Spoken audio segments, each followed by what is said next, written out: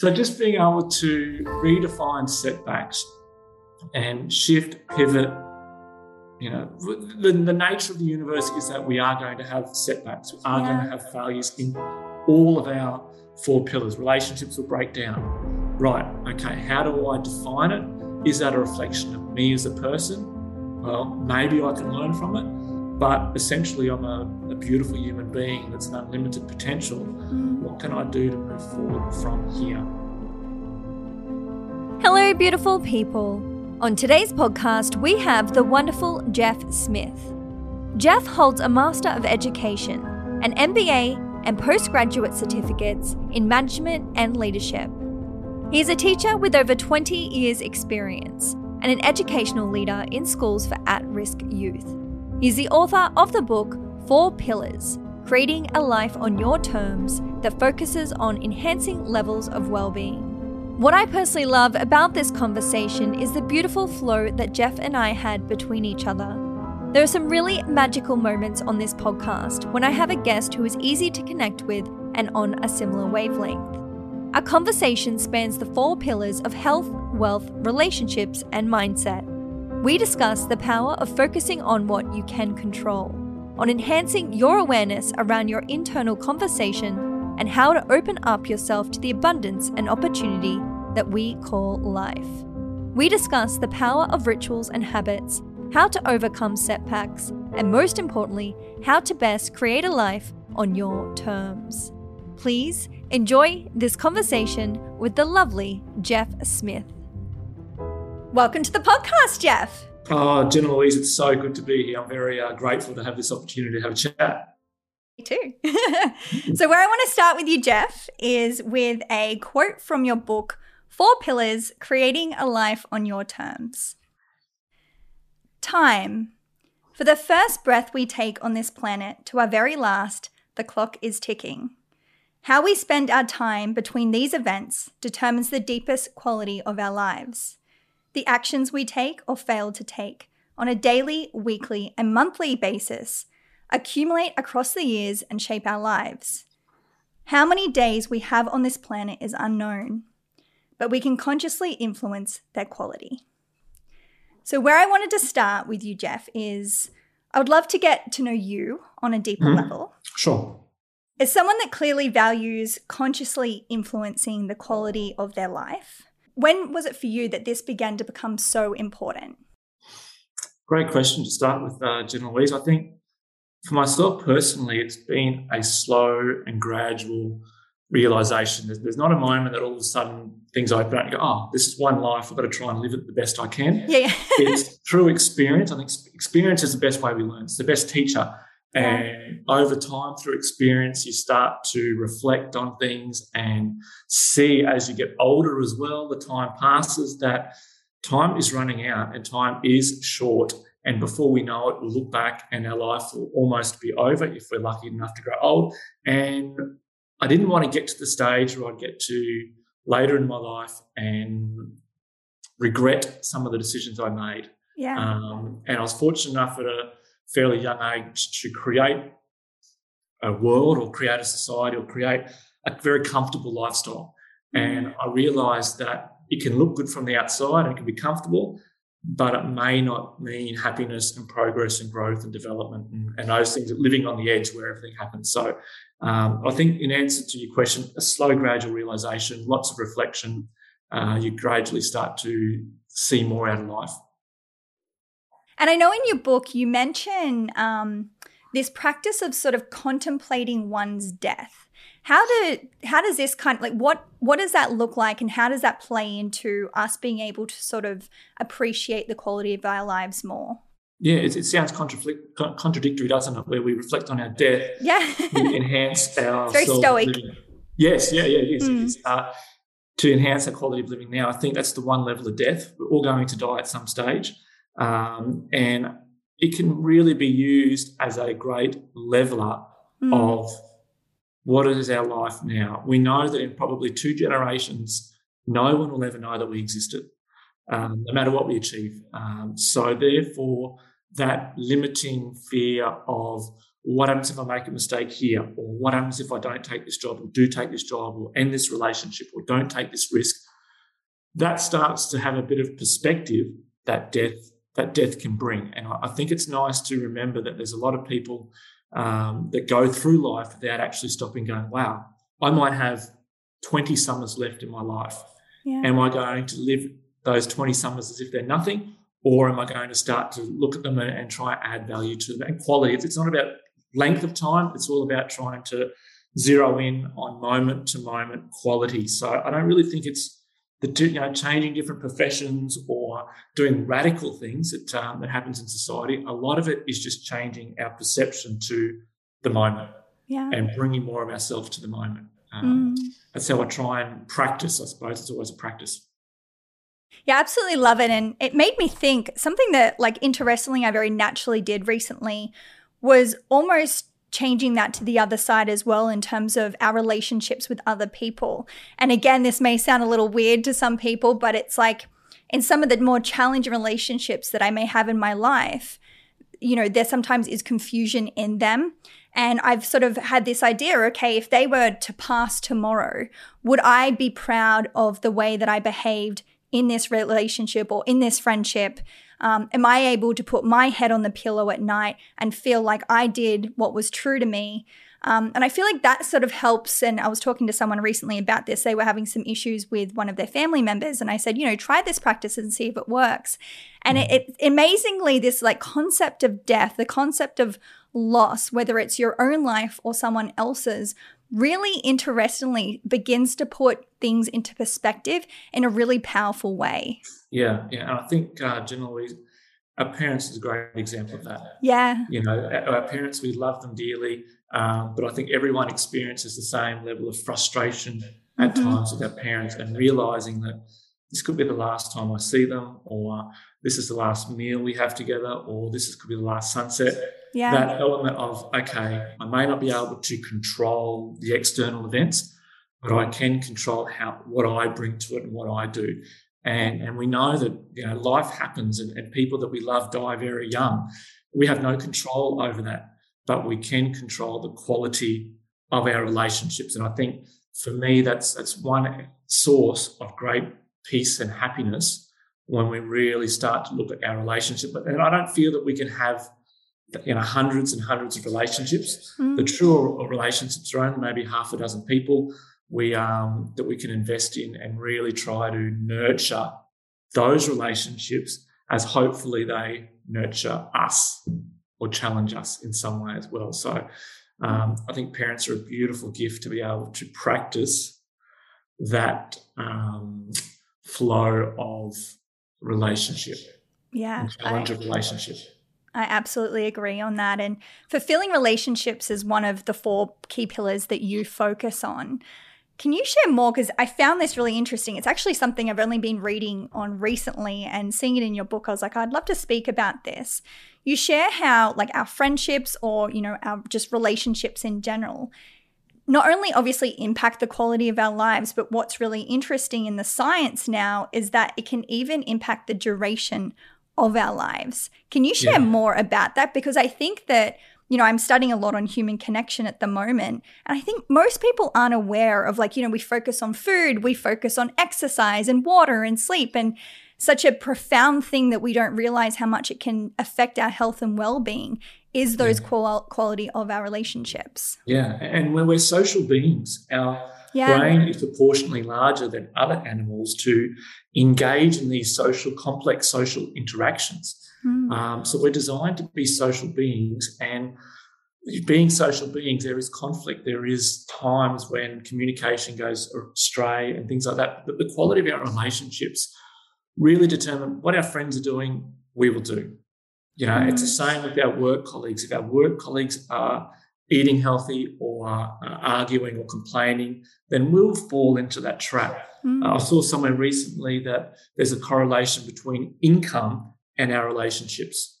So the quality of the closest people, their income is related. If we're at that standard and associating with people at that standard, then we will naturally grow into that space. And vice versa. If it's not, then it's going to pull us down. And it's really challenging if we're trying to grow ourselves as people. The people who should be supporting us are often fearful of that change and will throw judgment at us for that. And sometimes I've noticed over the years that some relationships actually die by themselves because they're not nurtured.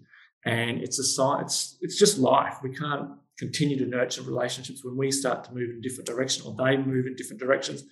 And there's other relationships, generally, that I've had since I was at school. Yeah. And we may not talk for 2 years, and then I'll pick up the phone and say, let's have a beer, and it's like we're meeting again. So, there's all these different type of relationships we have at different levels. We need some to challenge us. We need some to support us. We need some to just have a laugh with and not to take everything so seriously. So knowing what relationships we need can therefore give us control once again of where we support and put our energy into. Yeah. And I love that you mentioned sort of this relationship between, friendships and income, or the people that you spend time around. Because something that I really loved in your book is that you shared that basically, there's nothing virtuous about living in a scarcity mindset.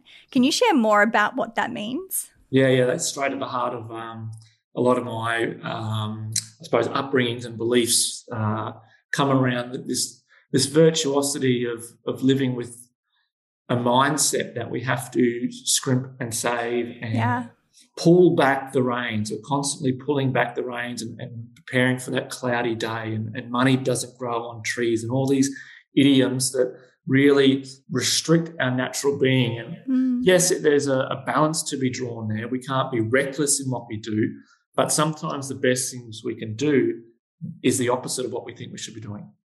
So let's say, for example, from the wealth creation side of things, sometimes it's in our best interest to spend money in order to allow more money to come through us. So such as maybe a new course, or getting a degree, or going to an investment seminar, or getting a book, or what. It requires an outlay of money, but that knowledge of who we become from that can open up new opportunities to allow things to grow in. So it's that's that flow and nature of nature, that there's a time to expand and there's a time to contract. And knowing that is the walk of life that is so challenging for all of us. Yeah, I think that's one of the most beautiful and challenging journeys, certainly one that I'm on at the moment, is really becoming aware of almost the energetic relationship between myself and money, and really feeling into why am I making these certain decisions around money, and sort of experiencing that a lot of the time I'm very closed to kind of sharing it or spending it in that fear that there's just not enough in the world. But, my partner's got a very healthy relationship with money, and he's just kind of shows up in this complete abundance, and it's always around him. And I truly believe the more I kind of lean into this energy of abundance, that there is more than enough for everyone, the more interestingly that begins to come into my life. It's quite a fascinating thing. Yeah. And we're brought up in this society of belief systems that we take on board, and that's the nature of things. And we start small with challenging things, buying that coffee for $4 or $5 or whatever it is. How do we feel about that? Does it light us up and go, yes, this is what we need for the day, this is going to be great? Or do we start thinking, we should be saving it and things like that? And then it's just trying to growing that awareness. A lot of what we do is about enhancing our awareness around the internal conversation that's going on. And then we can start to step back and go, is that true? And a lot of times we may have the story that it's true, but it may not necessarily be true because there's other people who have done whatever we are scared or fearful of. So that awareness and that reflection, and then just challenging little things, and then how does it feel? And I noticed in my own journey that the more I worked on myself, the more I became the person that would make the right decision at the right time. It wasn't as if all of a sudden I won the lottery or whatever happened. It was more, right, this makes sense, this feels good. But it was work that I did on myself. And then also learning about taking an interest in the financial market. It's easy to say, people that spend their time looking at the real estate and looking at the stock markets, they're all concerned with money and money and that type of stuff. But it's having that healthy balance once again of Well, if I want to grow in that area of my life, I have to invest the time. I have to learn more. I have to become better at it. I am going to fail. I am going to make mistakes. That's part of the journey, but I need to be consistent. I need to show up with enthusiasm, and then gradual progress is made. So it's, I think that the story with the 4 pillars is that this type of concept applies to all of them.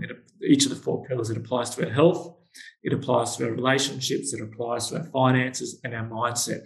To continually invest time into these areas, which I think significantly impact the quality and happiness of our life, is an ongoing process. And if we neglect one, then it impacts the others. Mm-hmm. And if we overinvest in one, if I overinvest in my body, for example, then there's a good chance I'm going to neglect my relationships or my finances or whatever it is. So I like to challenge the notion of, I only can have a fit body and that's it.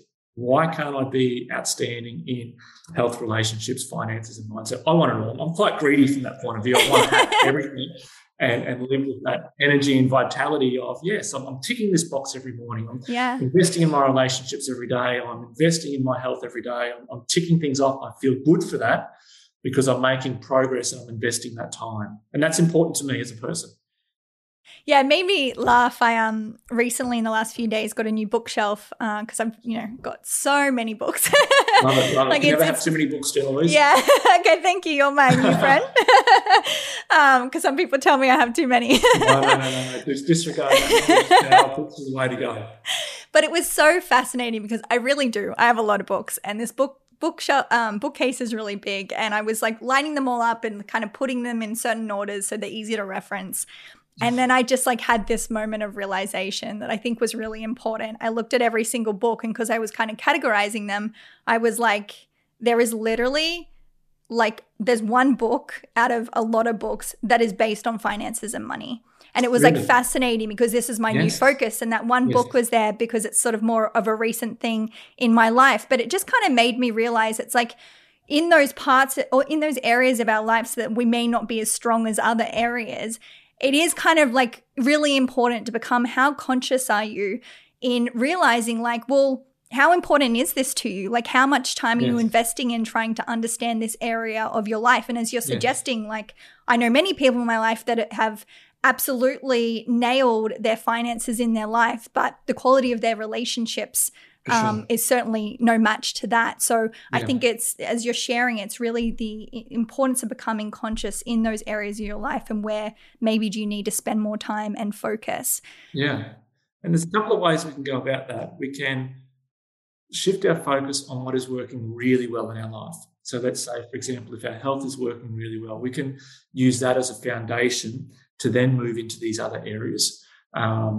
I think in the book I write about that being the positive kickstarter. It's looking at things from a positive psychology point of view rather than from a deficit model of if I focus on my attention on what's not working, then that's going to impact everything else in my life as well. But if I use what's positive, if I've got great health, then I can be grateful for that and I can use that as a foundation to start to explore these other areas that I now value. And I think over time, as we get older or change in our makeup, there's other areas that come up that are more interest to us. Maybe when we're younger, the finance thing is not as important as when we're older it is. It's more about health and beauty and looking great. But that changes over time. So therefore, we can start to shift our focus a little bit more into that.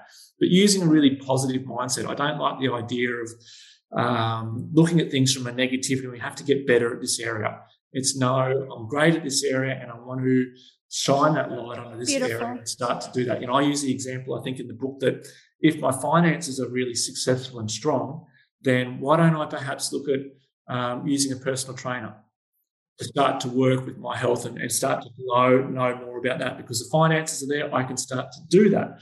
So it's just trying to use what we've already got to help those areas that we'd like to improve upon. Yeah, absolutely love that because, as you shared, it's like you can go from that point of view that I have the money to now work more on my health and well-being. Or if you start with health and well-being, you've sort of got the energy and vitality to start investing in other things. I really like that.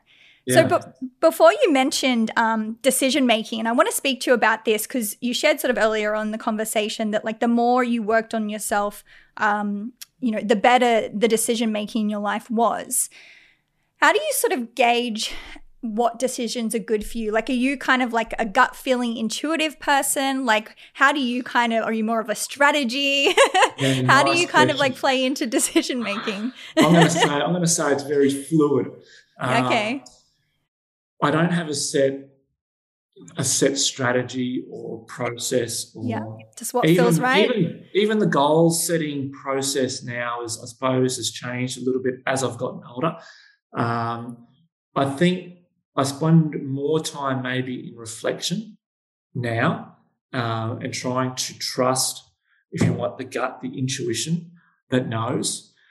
I also realise that there's an infinite amount of opportunities in the world that are walking by our front door every day, that it's more about me putting myself in a position to receive rather than having to do more. The concept of having to do this, that, and that. I think we're all sometimes almost push those opportunities away.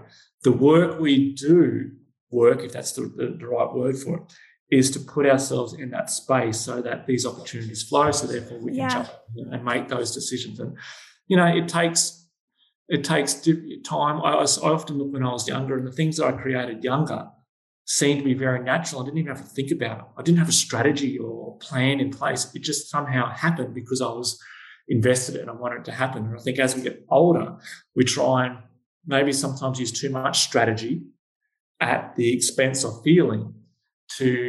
Our brain overrides, this is what we should be doing, this is where we should be doing, we should be at, this is what, rather than, I believe, I trust, I have faith in myself, things will happen, and I'm going to narrow in on doing this moment really, really well.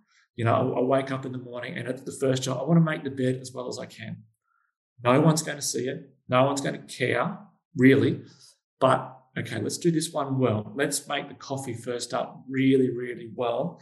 And then no matter what I do, then those opportunities I feel will be there, and I'll be in a space to make those emails or calls or whatever I need to do.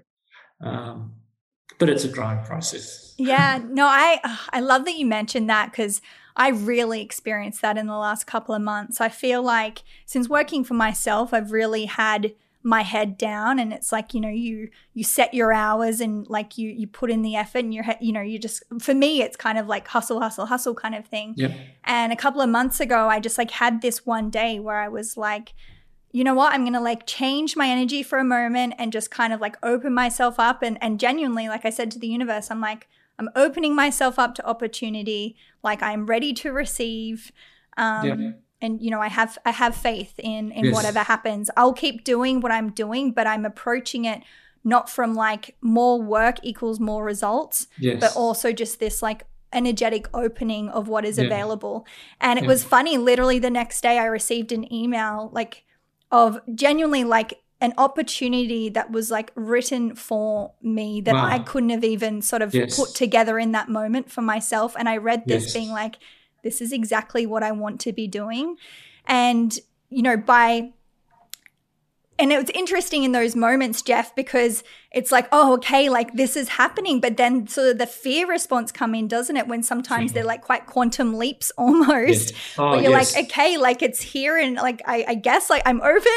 Yes. And like you have those, we talk about decisions and choices, and it's like you have to make that choice that feels right. And I knew that even though I felt slightly fearful, like this was an opportunity to say yes and lean in. And because of that, it was really interesting that one day of work that I ended up doing, I got paid the most I've ever been paid in a day. And I went home and I like cried out of happiness, and I was like, because I was shown what was possible when you just take a moment to just be really present and say like, I am open to receiving. And I know that there's probably some people listening to this that it might be a little too woo-woo. It might be down the track, but for me, it proved what I was really setting myself up for. And since then, I've been so much more relaxed in the work that I do. And it's so interesting, like the opportunities continue to come rather than this kind of like forced way of living and expectation. It's just so different, Jeff. Yeah, and I think you mentioned it right. There's definitely a place and time for the hustle work. Yeah. If it's coming from the right It's kind of place. like the co-creation, isn't it? It's kind of like I'll keep doing what I'm doing, but I'm also mindful that there is something else that is working with me on this. That it's not just me doing this on my own. Yeah, exactly right. And when we try to do everything by ourselves, we're pushing ourselves. Our small little ego is pushing ourselves to try and change the world around us. And we have very little control over the world around us. We can, as you said, co-create. We can put ourselves in a space to allow things to work through us for this. Now, some of my greatest ideas have come from sitting still in meditating, going, right, I think I might send these guys an email and just see where we're at. And then it's led to a whole different pathway and things like that. It's not because I've been writing a list of things to do and then trying to do this. It was just, this is where I'm moving into. This is where I'm opening. There's a work element there, but it's not a work element that is coming from a place of fear and scarcity. It's an excitement, it's an energetic work element. It's an inspired work element that I think that's very different from the old school classic keep pushing until you break it. There's always an element, I think, at times where we have to push that wall, where it is hard. You know, the next day from your breakthrough day could have been the crappiest day of your life. Right. You know, the things might have just been, bills might have come in, you're like, man, we're back to zero again. You know, that's the nature of the world, and you've got to go, whoa, you've got me now. I thought I was past this. But it's not. It just, I think the universe has the greatest sense of humour. It gives you a bit of an opening and you think this is it, and then it'll close that door, and it's very easy to become despondent and give it up. But then you just got to go back to, I'm a big fan of rituals. I think having rituals and habits that you do religiously and consistently keeps you moving even when the body, the mind is not up for it. You know? To have those processes in place just means that those sticky times, those times that are ugly and you don't feel as well as you'd like to do, it just keeps you moving. Even if it's at a snail's pace, it keeps you moving along so that when those moments are there, boom, away you go to the next level. But if you don't have that foundation, then you fall down very quickly. So, you know I feel better for doing my rituals, and there's days that it's easier, days when it's harder. But I think faith is a big thing. You know, the Indians call it Shraddha, that enthusiastic faith in oneself to bring that energy to even when you don't want to. You know, that's beautiful. Absolutely. Yeah, it makes me think I have a gratitude practice at night that I kind of focus on 4 different aspects of my life, including myself, in which I'm grateful for. And it's hilarious. Like sometimes I'm like excited for it and I'm like in it. I'm like, I'm so grateful for this and like so much gratitude. And some nights I'm like, I don't really feel like being grateful. I don't really feel like being grateful tonight. But I mean, because it's a ritual, as you're suggesting, you know, you lean into it because you know that it's there of service. And when you kind of break that state and really get into embodying that practice, like every moment, it will always sort of change the way in which I'm feeling. I know that you practice different rituals in your life. What is one that you feel like you could share that really kind of, I suppose, helps, like maybe if we are kind of in that sticky state where we're not really feeling ourselves or we're not really feeling connected with life and what's happening in it, what's something that really helps you to kind of ground yourself or recenter yourself? I'm a big fan of the cold shower, ice bath, swim in the ocean. That's got to change your state. It does. You know, physiologically, psychologically, everything that changes things. So I'll do that. I'll have a cold shower every morning, and in different places it's been easier and harder than others. But that's just the initial one to say, hey, look, I'm doing this even though I don't necessarily want to. You know, the mind might be saying it's cold, you're stupid, whatever it is. But it's like, okay, this is just who I am. This is important, and I'll do it. So, you know, that's a physical, I suppose, little ritual that I will do every morning. We've got a heap of breathing exercises. We have a ritual with my partner and I where we'll sit down every morning and we'll read for 15 minutes by ourselves, and then we'll share a coffee and maybe a little bit of cake and just have a chat about what bit of cake in the morning. Oh, yes. That's a great ritual. Ash makes the most beautiful chocolate cake first up in the morning, so nothing better. You have just opened up the ears of many listeners on that one.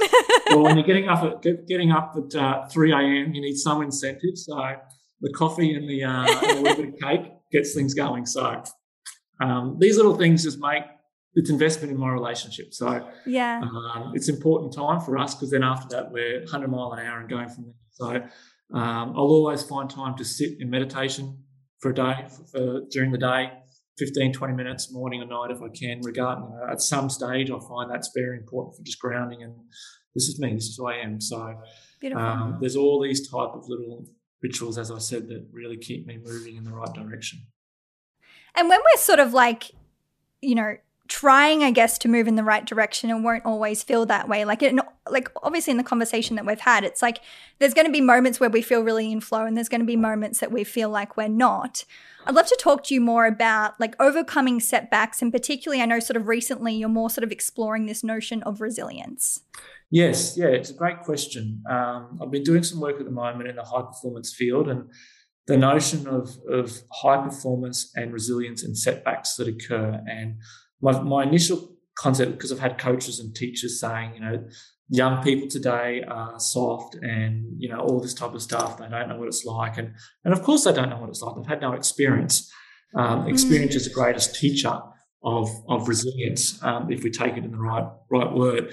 But I've been exploring the notion of willpower, and look at the word will and power in it. So I think it's a beautiful thing to start to really focus on when we do come up against these setbacks. And willpower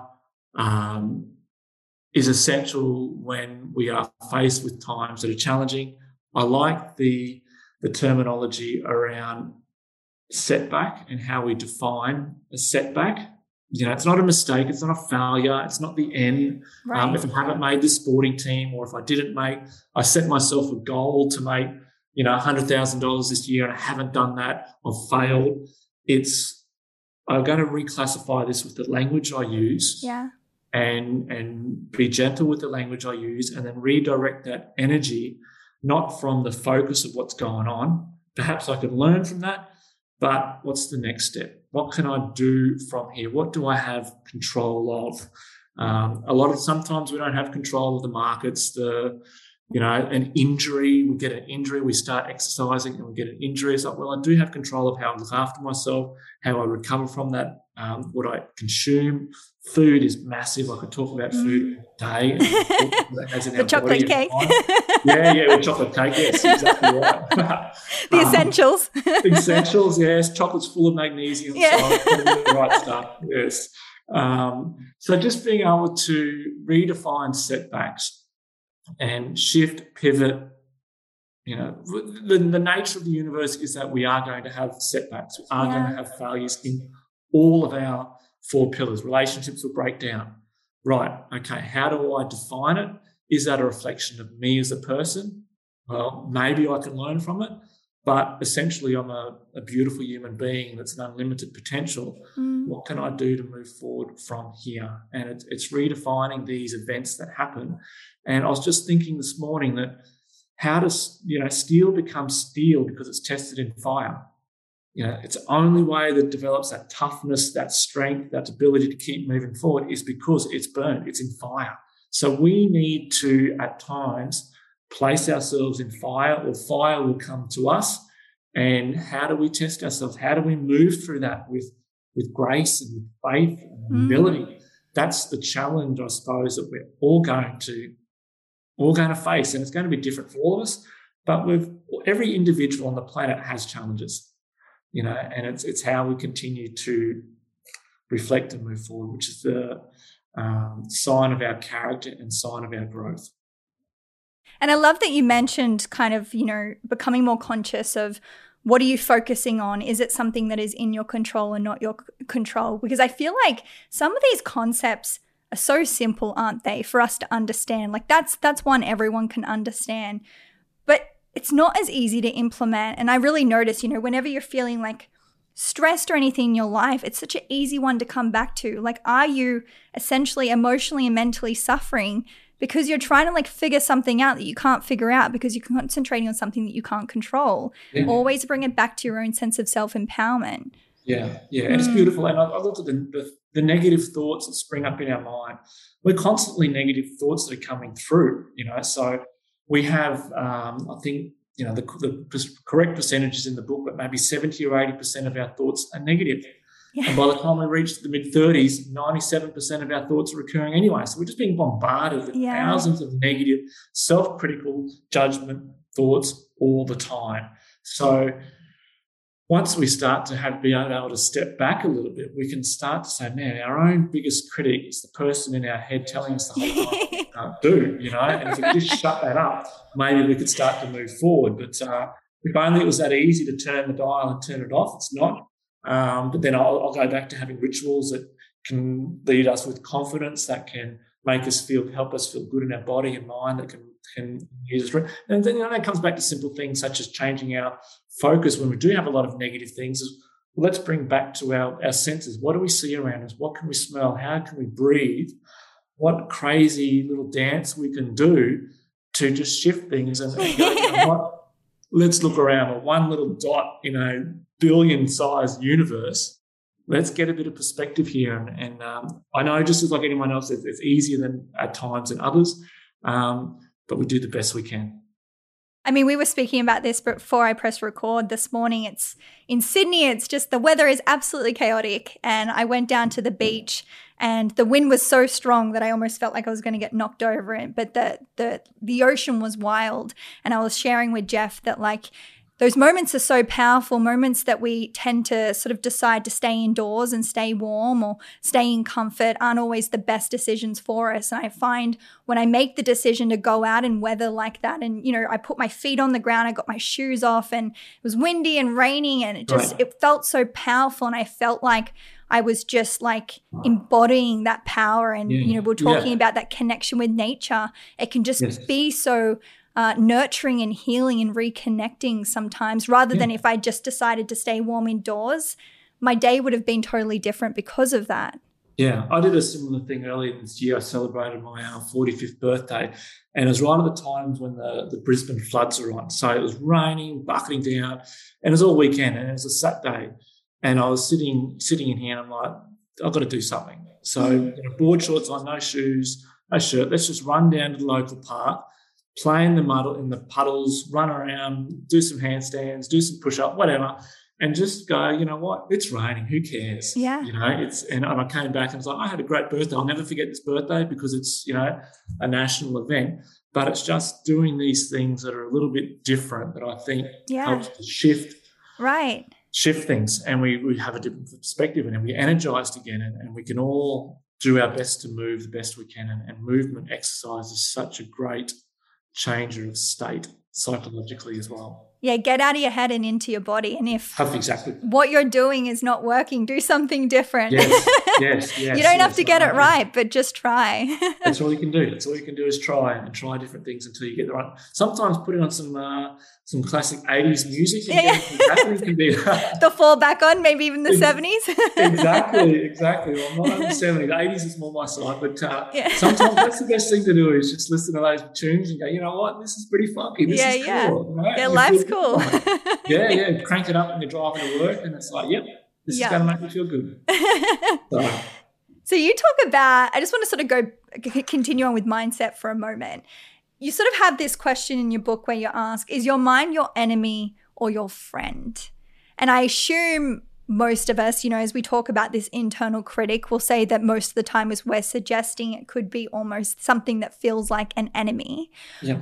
What would you advise in relation to becoming more of one's own friend? That's a beautiful question. I think sitting by yourself, I know a yogic quote is something along the lines of all the problems in the world would be healed if people would just go sit quietly in a room by themselves, to understand themselves a little bit better. Yeah. And then to develop compassion for themselves and for others. I think removing yourself from the distractions, the world is just a constant distraction, and to remove yourself from them for a period of time and to sit with oneself is probably not only one of the most challenging things we can do, but also one of the most rewarding things we can do, because it's just so uncommon now to find people who are centered, who are clear, who are moving through life and are happy. It seems it's almost we're in an unhappiness pandemic. Yeah. That we worry about so many things, and it's a lot of the stuff that we worry about is not in our control. Yeah. Throw away the TV. You don't get nothing from a TV. Yeah. Doom and gloom.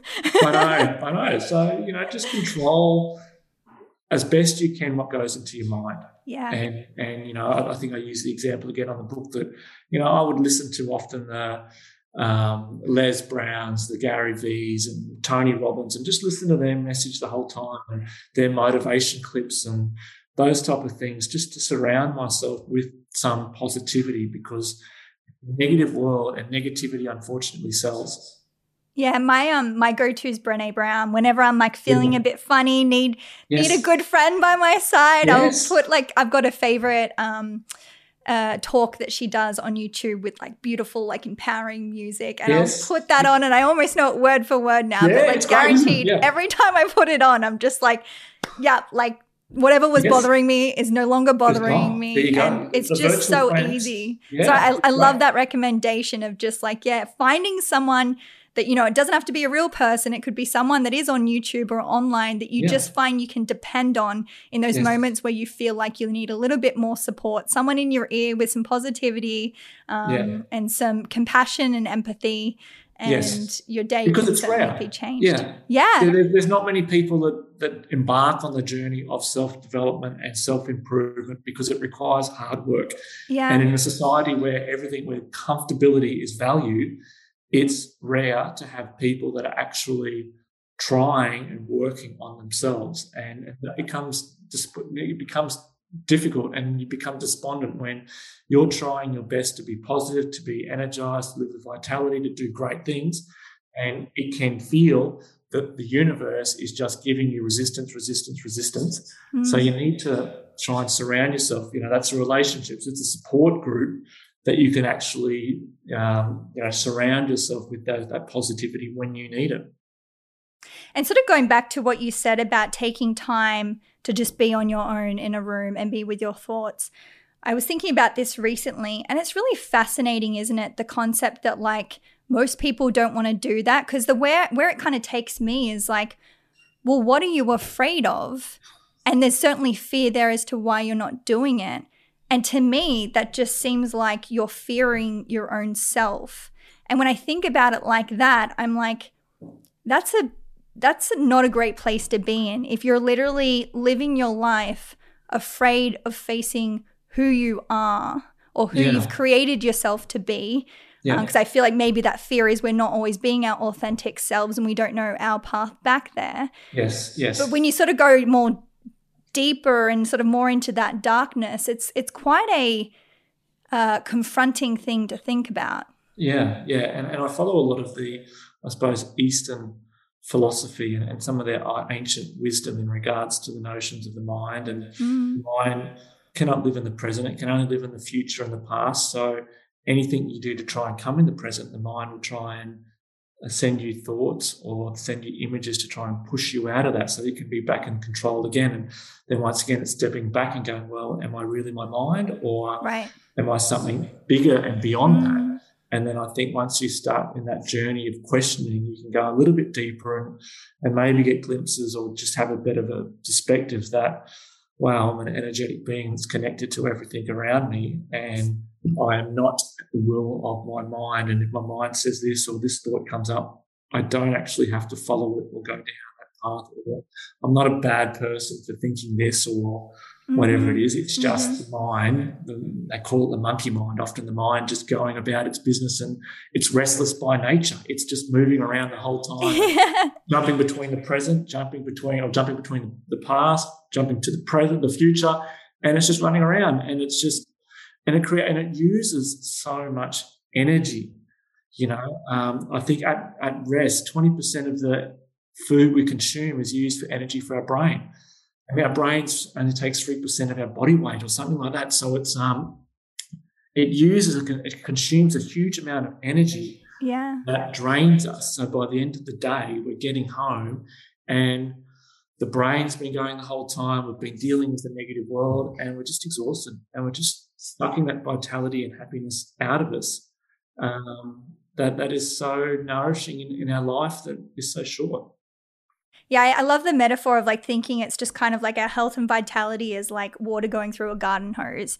And whenever there's a kink, the water is obviously stopped flowing, the health and vitality is flowing. So it's always good to sort of question ourselves. And sometimes we need support on this, is kind of finding out, well, what are the kinks in the hose? What are the kinks in that are providing that health and vitality? And sort of going back to even the idea of like, being consciousness, being the awareness of our thoughts, not our thoughts ourselves. I think what I find in that practice as well is, I don't know if this fully makes sense. It's almost like a paradox, but like, don't get caught up in the strategy of that. Don't get caught up in your mind of that. I think when you're really playing into the awareness that you are of those thoughts, the important part is also bringing your body into that, like really feeling into that. Because I think when a lot of people practice meditation, for example, particularly people that are new to it, and I mean, by all means, I don't know too much about it, but I know enough to kind of recognize that when I first started, it was almost like a stressful state because I was just too in my mind about it all and not enough in the awareness in my body. Is that kind of what you experience? Yeah. We're all trying to get somewhere and there's nowhere to go. Yeah. We're all trying to we try it for 30 seconds and like, that doesn't work for me. Yeah. That was boring and stressful. Exactly. It's that notion of there's nowhere to go, there's nothing to do. It's all there. Everything we ever after is within us. So why worry about all the stuff that's outside and happening, which is easy to say, I know. But the body is always present. The body is always here and now. It's the mind that's not here and now. So coming back into our body and feeling different things in our body is always a good state. That's why breath awareness and breath work is always a good way of bringing us into a more conscious, present state because it's working with the body that is always present. So connecting to that body and bringing our awareness to that body is a really good way of developing that consciousness and not going down the pathway of their mind, because it's easy to say, I'm doing it wrong because I'm not, this enlightened person and just with no thoughts. You're going to have thoughts. Thoughts are going to come the whole time. You're aware of it. You're doing it right. So it's, and you might have moments where that wavelength may flatten a little bit, and it may subside for a little bit, but then something else will pop in and then it'll go running down a little rabbit hole and you've got to pull it back again. And then you notice those type of things off the mat when you start, off the sitting, when you start to move around in daily life, and the less reactivity that you have to different things, the greater perspective, the greater appreciation and gratitude of things that you do have rather than what you don't have start to build. And therefore that quality of life, if we go right back to the beginning, starts to become enhanced. Beautiful. I love it. Yeah, it's not necessarily about getting rid of your thoughts, but it's about developing a better, more serving relationship with them. Sure. Yeah, it's well said. It's a beautiful way of putting it together. So where I want to sort of close with you, Jeff, is on the concept of grace. And I'll share the quote first that you have in your book. You share, "Grace transcends the mundane into magic." And I just really love that quote. And it really resonated with me because it kind of made me think back to when I used to work in corporate, and truly every day I just felt like was really mundane, really uninspiring. I didn't feel like the magic of the grace in the day, but I do think that it's possible if I went back there, now knowing what I know, to find that. Can you share more about how we can practice that sort of in those sort of mundane experiences of our life? Yeah, grace is a beautiful practice, and in our daily life, it's a comeback to that awareness of the simple things of the element of making our coffee and knowing that we get so caught up in our habits, which are different from our routines, our habits that we do unconsciously, that we exclude that element of grace. So use the example of driving to work the same way, the same path every single time. We get to work and we don't even know how we got there because our mind was somewhere else, and we might have been in the car for half an hour, but we have no awareness or conscious memory of what we've done. Grace, to me, is that element of bringing back to this moment and appreciating this moment, and then through that, opening up to the potential of what can happen. You know, beautiful. You know, the taking a different pathway to walk to work and walking down a different street and running into someone and forming a relationship from there. I think I used the example of once I was at a airport waiting for a flight, and just sitting opposite me was a guy, and he had sat down. You could see he was tired, and I just said, I had a rough day, and this is 10 years ago. We're still great friends. He's a multi-millionaire down in Melbourne, and we connect quite often. And it's just having that openness to say, you know what, I'm not in my head. I'm not thinking about getting home to my family, that type of stuff. I'm just going to be here and open up to what can happen. And I think grace is being able to step back and go, there's so many things we can't control, but we can control that quality of now and the presence of now and the practice of bringing that to things. And, the world's a magical place. Things happen when we least expect it. So I use that also at the beginning of the book that, therefore we go back to that element of control, of presentation. If we're presenting ourselves as well as we possibly can, then we're ready for that opportunity, that moment of grace when it happens. If that's meeting someone, if that's, just getting an idea or whatever it is, the element of grace comes from the preparation and then allowing this moment to happen and finding the beauty of that. So, grace is a beautiful, beautiful practice in its own element. Yeah, love it. Love it, love it. Thanks so much, Jeff, for this beautiful conversation. I have loved it. It's been fabulous, Jen. We have been in flow. Yeah.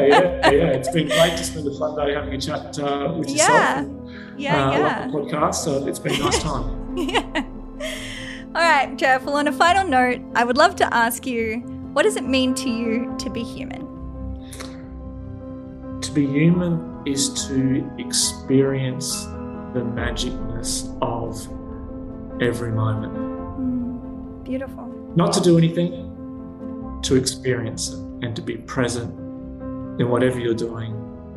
I think take away titles, take away prestige, take away achievement. To be human is to be experiencing what is here, what is now. And if that's emptiness in the now, that's fullness in the now. If that's by yourself, if that's with people, if that's on a tram, going to work on a cold morning in winters, it's taking that moment to experience what is happening now. That to me is to be human. We have such unlimited beings in our potential, and to be human is to fully embrace and experience that.